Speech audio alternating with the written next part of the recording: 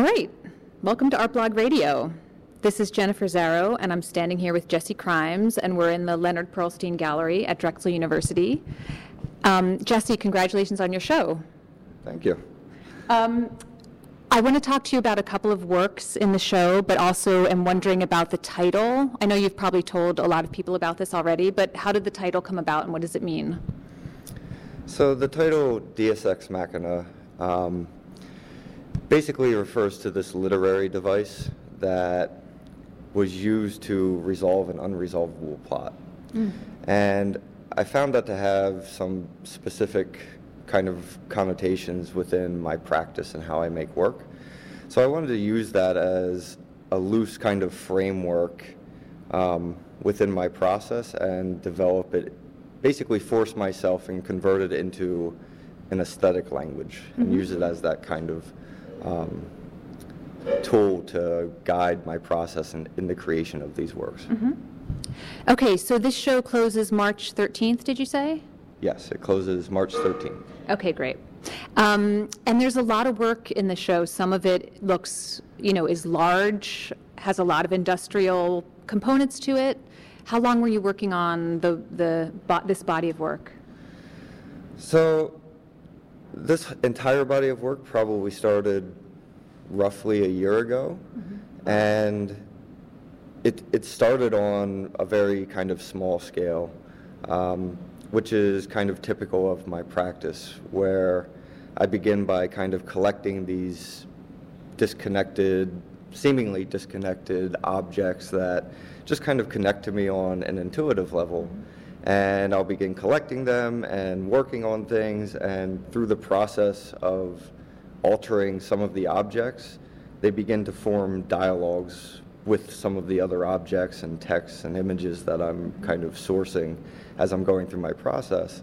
So I let the works build meaning through that alteration, and I never really know where they're going, and I just pay very close attention to the kind of latent language that's invested in materials, specifically regarding ideas of functionality and place and time.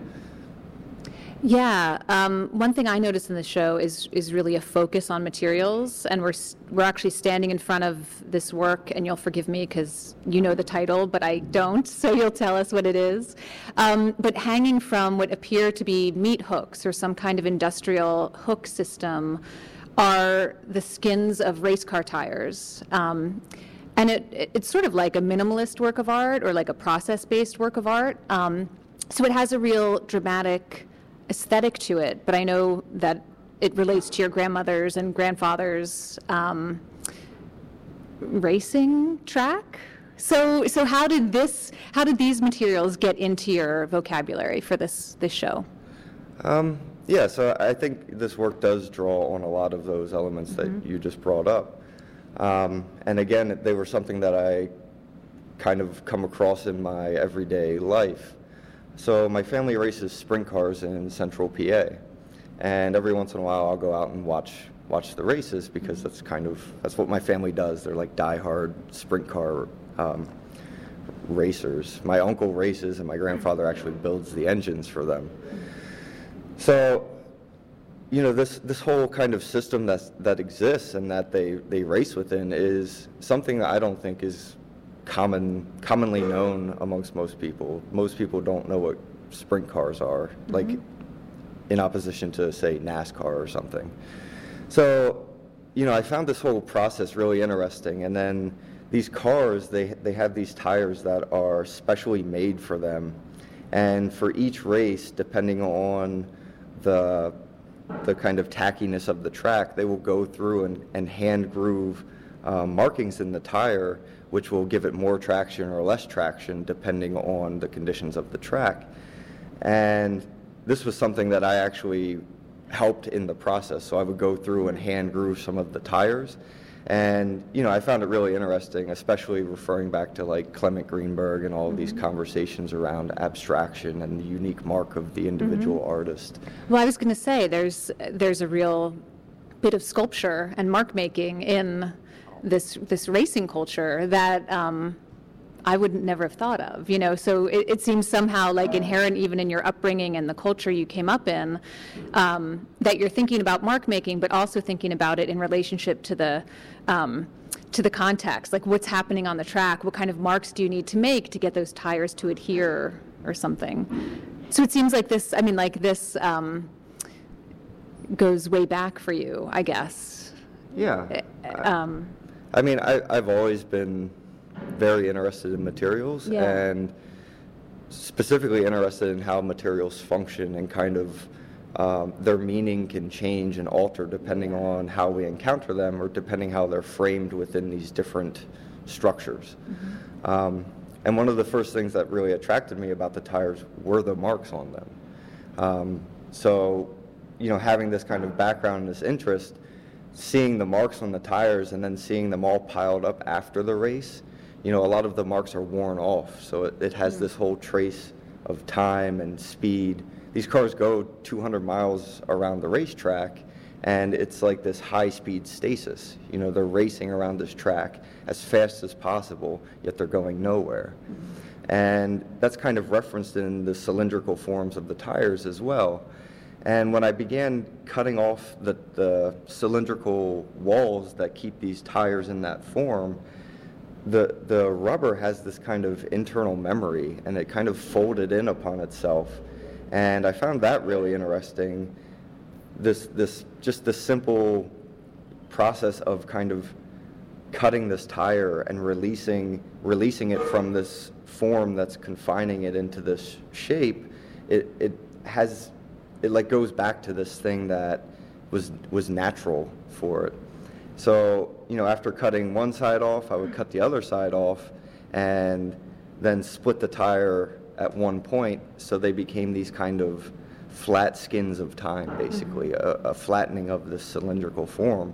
And they got these really kind of organic curves, and they have this dirt trace from the track, so all of these references of their original function, yet it's radically altered. So that's why, after I cut them, that's why I decided to use meat hooks to hang them, because they were like these skins. And I just kind of paired them all together and made this very large piece that touches on a lot of ideas of minimalism and abstraction and process. But at the same time, it seems so kind of loaded and personal and open to allowing the process to kind of suggest something to you that maybe you can't anticipate before you work with the material. And it does really have the sense of skin, like there's something, like something's been flayed and left to hang or left to dry somewhere. Yeah, and I think a lot of my works come from a very personal place, so there's a lot of kind of autobiographical elements that come into the work, and I think a lot of that develops through just trusting myself and listening to my kind of intuition when I first come across these objects. And then through the process of their transformation as they're building meaning, I'm also kind of using them as tools of self-discovery and self-education.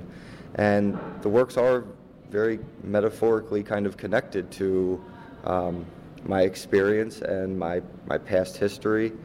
And I think that's really interesting. I think it adds a whole new layer to the work, rather than staying within this kind of formal conversation. It brings in these other kind of socio-political elements that are really important to me. Yeah, so this idea of transformation is another thing I noticed in this exhibition. So like we're looking at the tires that have been taken off the wheels of the race cars, and then there's also like living things that have been transformed. A beehive that is now kind of dried out and hanging, and my favorite piece, which is a dried up grape that's been painted gold. So something like that. How did you find that grape? How does that process happen for you? So that was a completely chance encounter where I was in the studio working on Epilogue in White, which is kind of the antithesis of this on the front of the structure. And while I was priming these very large kind of paintings, I had this large vat of primer there, and I was eating grapes, and one of them fell into the vat of primer.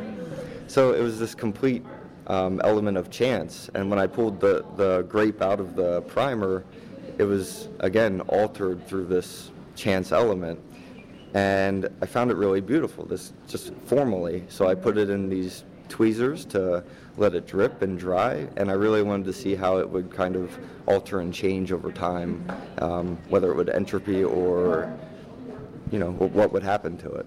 So it was just one of the first pieces that kind of began the dialogue for a lot of the other works in the show, and you see it referenced in like the large beehive structure, and then in the final piece where I appropriate the entire building of the gallery, the birdcage references that original form, but on a much larger scale. Yeah, I was wondering about this final piece, which we're also kind of standing right next to it, along with a very large school group that just walked into the gallery, which is pretty exciting. This is Jessie Krimes, the artist here. So Jessie has a lot of fans in the gallery today. And maybe this could be the last piece we talk about. I think, moving from that tiny grape that's held up for scrutiny, sort of thinking about what becomes of it after it, you found this sort of chance moment. This piece, and again, you'll have to tell us the title of it, but this seems something that, I don't know, it's sort of so massive. It's taking up such a large part of the gallery. I see PVC pipe and copper piping and the kind of piping that you would use to outfit the plumbing of a building. So how do you go from that tiny grape to this sort of larger installation with I guess we could call it like really industrial or domestic or building materials? Yeah, I think a lot of my materials come from kind of everyday encounters. So I like to keep my process, one, as cheap as I possibly can. But also, these piping systems came from where I was living previously. So I was in an apartment, and I would go down to the basement to do laundry, and these pipes were just so intricate and running underneath the floorboards of the entire building. And they're really these things that make the building function. It's this entire system that is hidden, but is so integral to the functioning of what we, live within. Yeah. So I found that really interesting. But again, the whole exhibition kind of began with these smaller elements, with things like the grape and the tweezers. And the way that I typically work is I'll find those small elements, and then they will kind of build upon themselves and become much more complex as I go into these like massive installations. So I wanted to really set up the gallery in a sense, and use the structure of the gallery itself to really shift scale in terms of that process. And the thing that's really interesting about this space in particular is that the gallery walls are movable. So I was able to kind of set the gallery walls in such a way that it would kind of choreograph how the viewer enters into the space and how they encounter the works and then move through the space. So, you come into the gallery as an external viewer looking at this object that's very kind of small and intimate. And these objects are very specifically placed. They're using the structure of the building in very specific ways. And as you move through the gallery, they begin to kind of disconnect from the structure in non-conventional ways that aren't very traditional ways of viewing art. And they're just like very subtle kind of hints and moments that lead up to this kind of all-immersive installation at the end of the gallery, which is basically taking all of these piping systems and tubing systems and appropriating the entire building and playing off the exposed conduit and like fire systems and security systems and surveillance cameras. All of these things that existed earlier on in the exhibition now become visible because they become incorporated into an actual piece. So where these pipes actually come out of is the central office.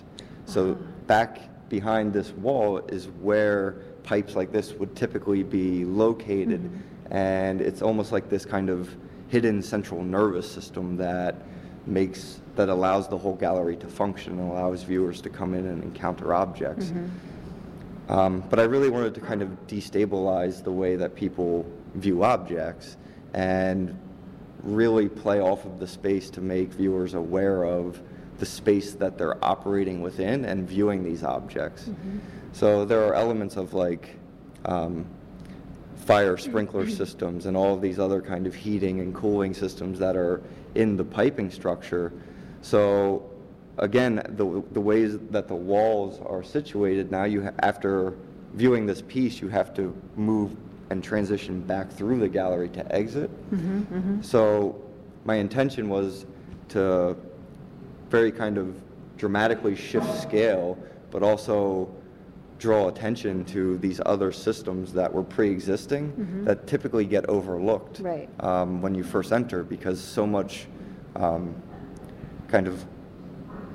our attention gets paid to these objects on the wall and not the things that surround them. So it was just a way to kind of shift perspective through the use of scale and all of these other materials. Yeah, it's actually really, when I first saw this, I noticed that same thing. Like, I looked up at the ceiling and realized that the gallery already has within it many of the materials that you're using in this piece, but I hadn't noticed them before. You know, I think it really worked in that way. And it's kind of a beautiful moment to have a new realization that you didn't have before, you know, which is such a great thing about art. The other thing I love in this piece is almost a surreal element. I don't know if you're willing to explain it to us, but it appears to me like spray foam that's been painted gold and kind of dripping down from the ceiling. What is that part of this piece? Or is it part of this piece? Is it part of this installation? Yeah? Yeah, absolutely. So again, as the pieces kind of build meaning through these smaller objects, and they get larger as they come through, this final installation incorporates pretty much all of the formal elements that exist within the other piece. So I really wanted to make it this kind of continual thing that builds into this massive immersive installation. So I was using spray foam on the birdhouse, which you encounter right before turning the corner, and I put this kind of copper piping system on it with these tubes coming out, with these little black kind of asphalt cylindrical forms, which then lead into the tires, but on a much larger scale, with spray foam inside of it, but depicting this kind of viscous oil with these used engine parts in them. And as you go into the appropriation of the building, then I'm pulling in a lot of these elements. So the piece in the birdcage is actually the oil tank for the sprint car. And the spray foam drips are referencing the same kind of gold drips and solder drips that I painted gold on the birdhouse, but they're on a much smaller scale. So the whole installation and the whole exhibition is really about getting people to kind of slow down and pay attention to the subtleties and the things that exist and are going on a very kind of intimate scale, in a sense, and basically just radically kind of altering individuals' perspective once they encounter them. So what's the title of this piece, this final installation? So this is Stage Engine. Stage Engine. All right. Well, we'll have pictures of all of these on the Artblog. And Jesse, thanks for giving us this walkthrough. It's really incredible. Yeah, thank you.